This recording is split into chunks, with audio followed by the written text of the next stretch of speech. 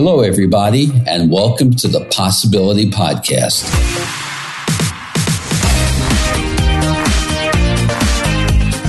I'm your host, Mel Schwartz. I practice psychotherapy, marriage counseling, and I am the author of the book, The Possibility Principle, the companion to this podcast. I hope to be your thought provocateur, and I'll be introducing you to new ways of thinking and a new game plan for life.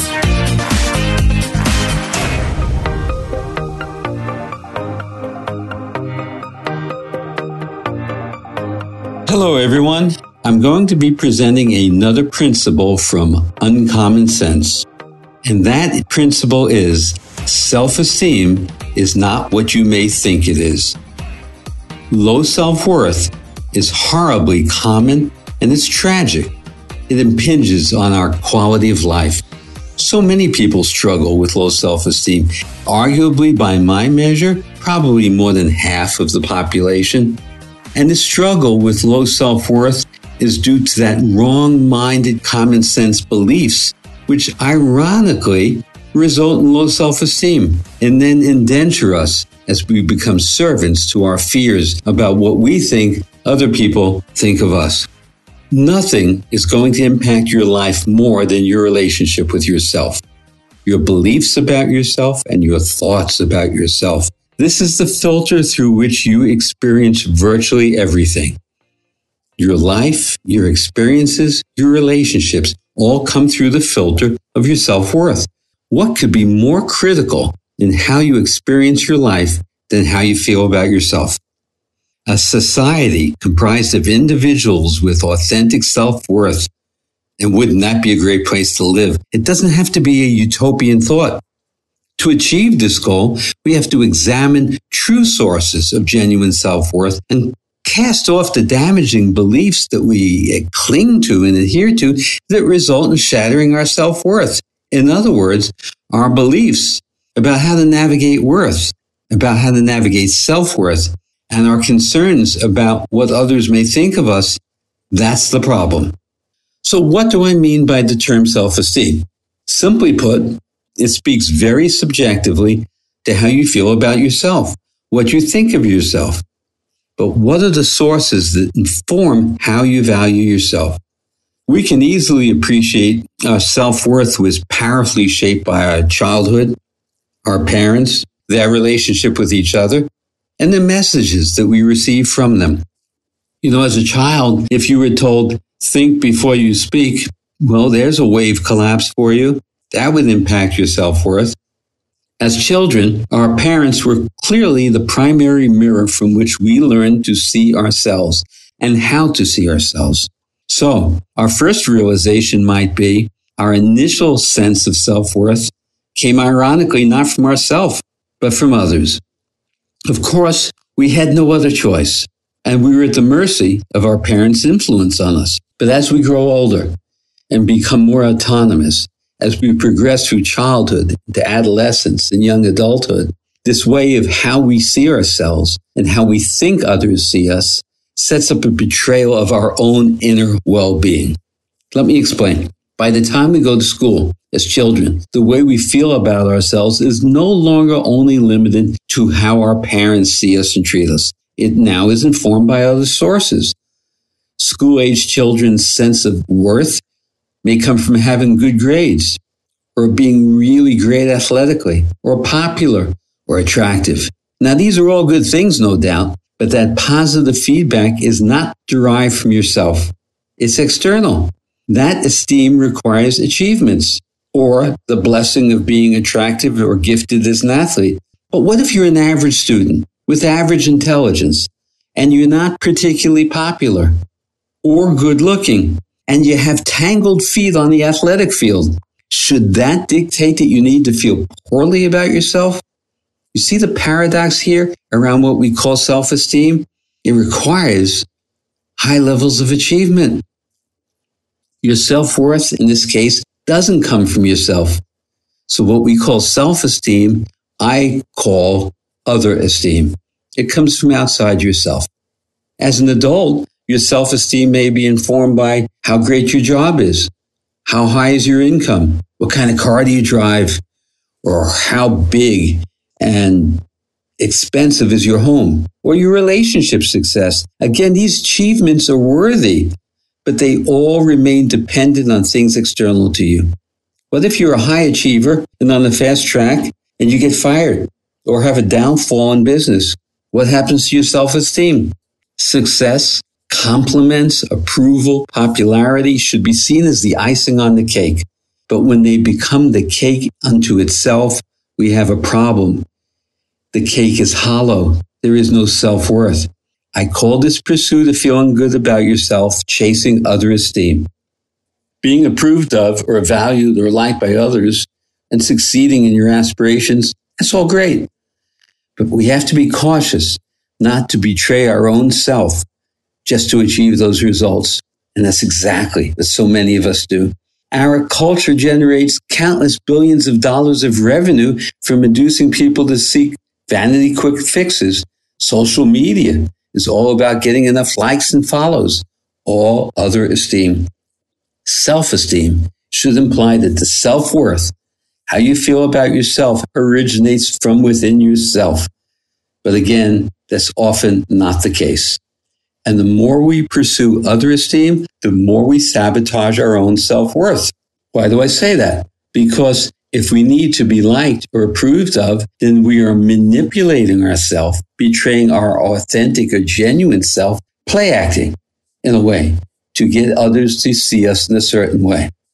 So our culture as a whole teaches us, it induces us, we learn this so early in life, to conceal parts of our genuine self, hide our insecurity, our self-doubts, and our vulnerability, and mask it from others, which is actually utterly destructive to investing in your own self.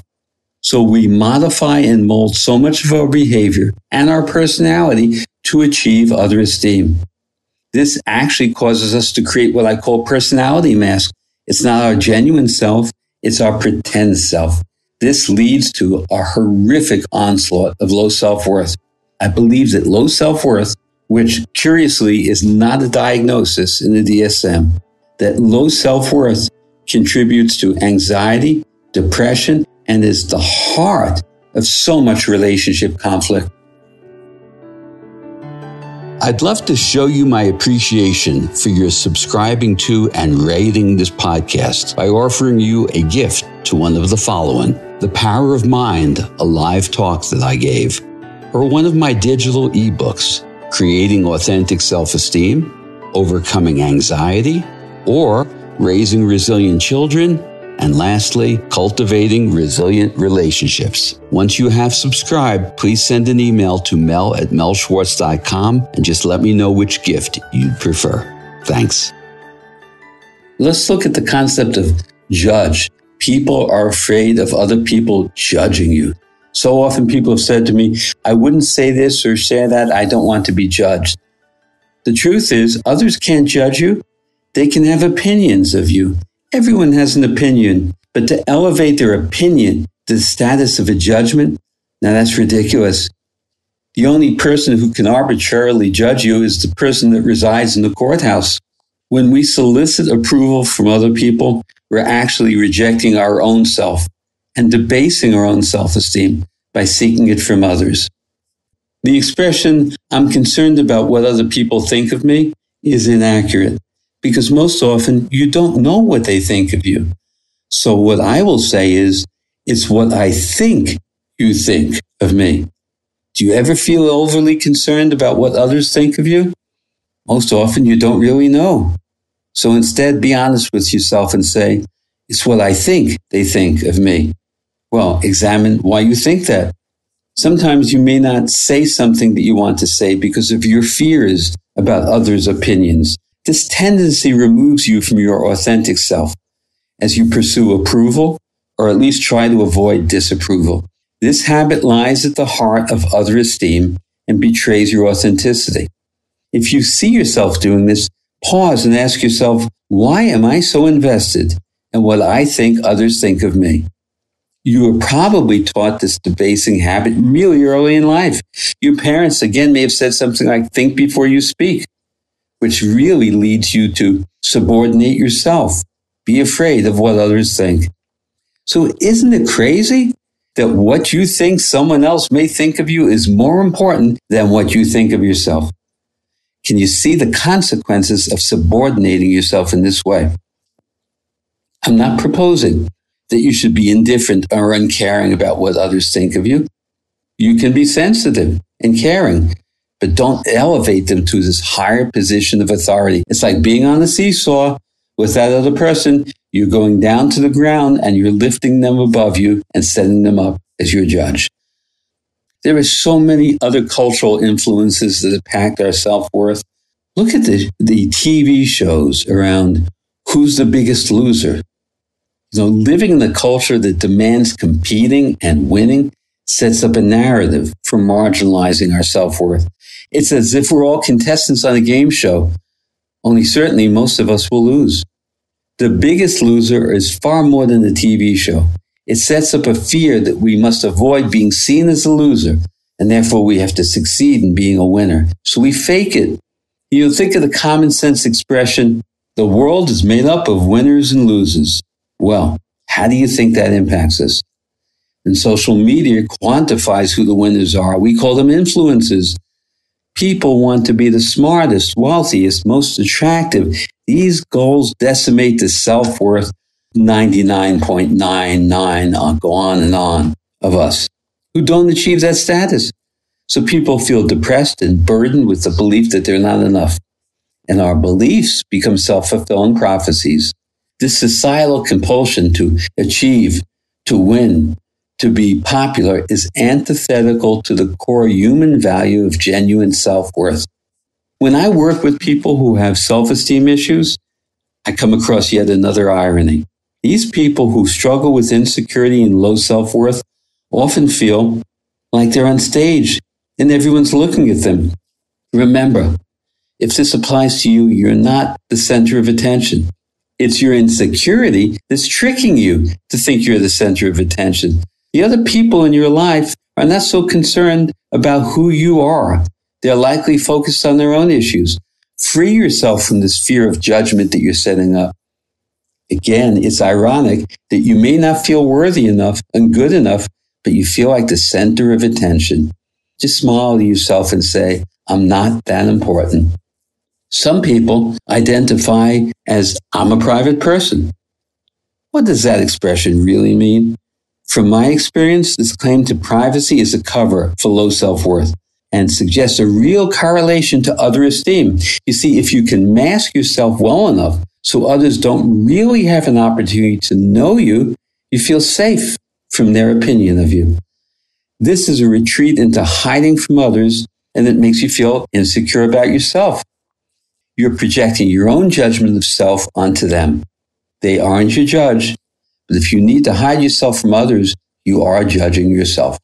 The last piece I'm going to share around self-worth is that acting strong is actually weak. Many of us operate from a very damaging common sense belief that we need to act strong and show no weakness. Maybe more true on the margins for men than women, but true for all of us. It's a terribly wrong-minded theme that contributes to low self-worth. The word acting suggests that you're hiding something that makes you feel insecure or vulnerable. So if we pretend that your flaw or your insecurity doesn't exist, you bury it in the hope that someone else may not see it.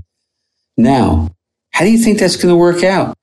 Acting strong is the equivalent of armoring yourself in a pretend fashion, like a suit of armor, faking strength. Do you want to clank around through your life wearing that suit of armor? It can get really burdensome. And we're again setting other people up as our judge.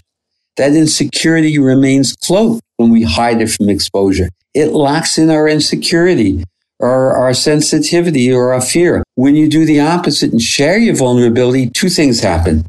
You're no longer operating from fear of what others think of you. And once you reveal your self-doubts and insecurities, they lose their grip on you. Bring your fears into the light. Bring your shame into the light. And they retreat as your authentic self-esteem emerges. Think about what your thoughts are telling you. Notice how they are setting other people up as your judge. Pause and think, that's an old belief. that no longer serves me. Free yourself from those limiting beliefs and thoughts. The dictionary presents two primary definitions for the word vulnerability. The first suggests that by being vulnerable, you're open to attack or criticism.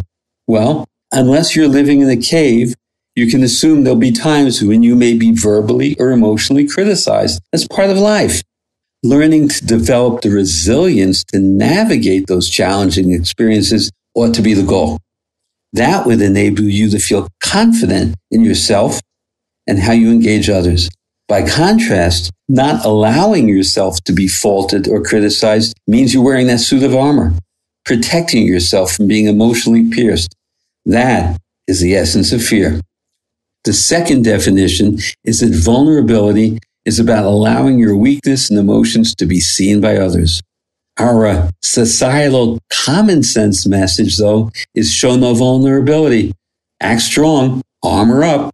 So this messaging really is that you should cover up and protect yourself from criticism. And if you are criticized, show no feelings. Act impervious. Be strong. So our prevailing life philosophy is hide it. Just act strong. Can you appreciate how this approach is ruinous on so many levels? Vulnerability is a love language and a feeling language. Hiding from vulnerability imprisons us in fear, and it cuts off possibilities of growth and well-being. It stunts our growth, and it leaves us on the sidelines as the flow of life passes by. This prevailing life philosophy trains us to avoid vulnerability at all costs, and it denies us a core quality of what it is to be human. And it's rooted in fear. If you hide your feelings and insecurities from others, you're selling yourself out. This game plan for life cannot work. The paradox is embracing vulnerability is strong and fearless. It's an investment in your relationship with yourself and your movement toward authenticity. Duck and hide or reveal. And remember, vulnerability is loving. Acting strong is impervious and doesn't allow other people really to love you in the way that you probably want to be loved. If you want to be loved, reveal your vulnerability. Well, I hope this provokes some new thinking, considerations for you. Love to hear your comments. Please get in touch with me and let me know. And until next time, be well, and I'll speak to you soon. Bye for now.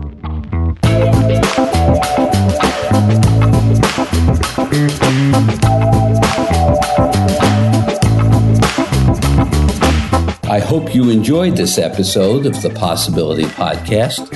I welcome your feedback on this and any episode. Please send me an email at mel@melschwartz.com or leave a comment in the show notes for this episode at melschwartz.com. If you like what you're hearing, please take a moment to rate and review the show at Apple Podcasts, Spotify, or wherever you get your podcasts. Your reviews really help boost the visibility for the show, and it's a great way for you to show your support. Finally, please make sure to subscribe to the Possibility Podcast wherever you listen to podcasts, and that way you'll never miss an episode. Thanks again, and please remember to always welcome uncertainty into your life and embrace new possibilities.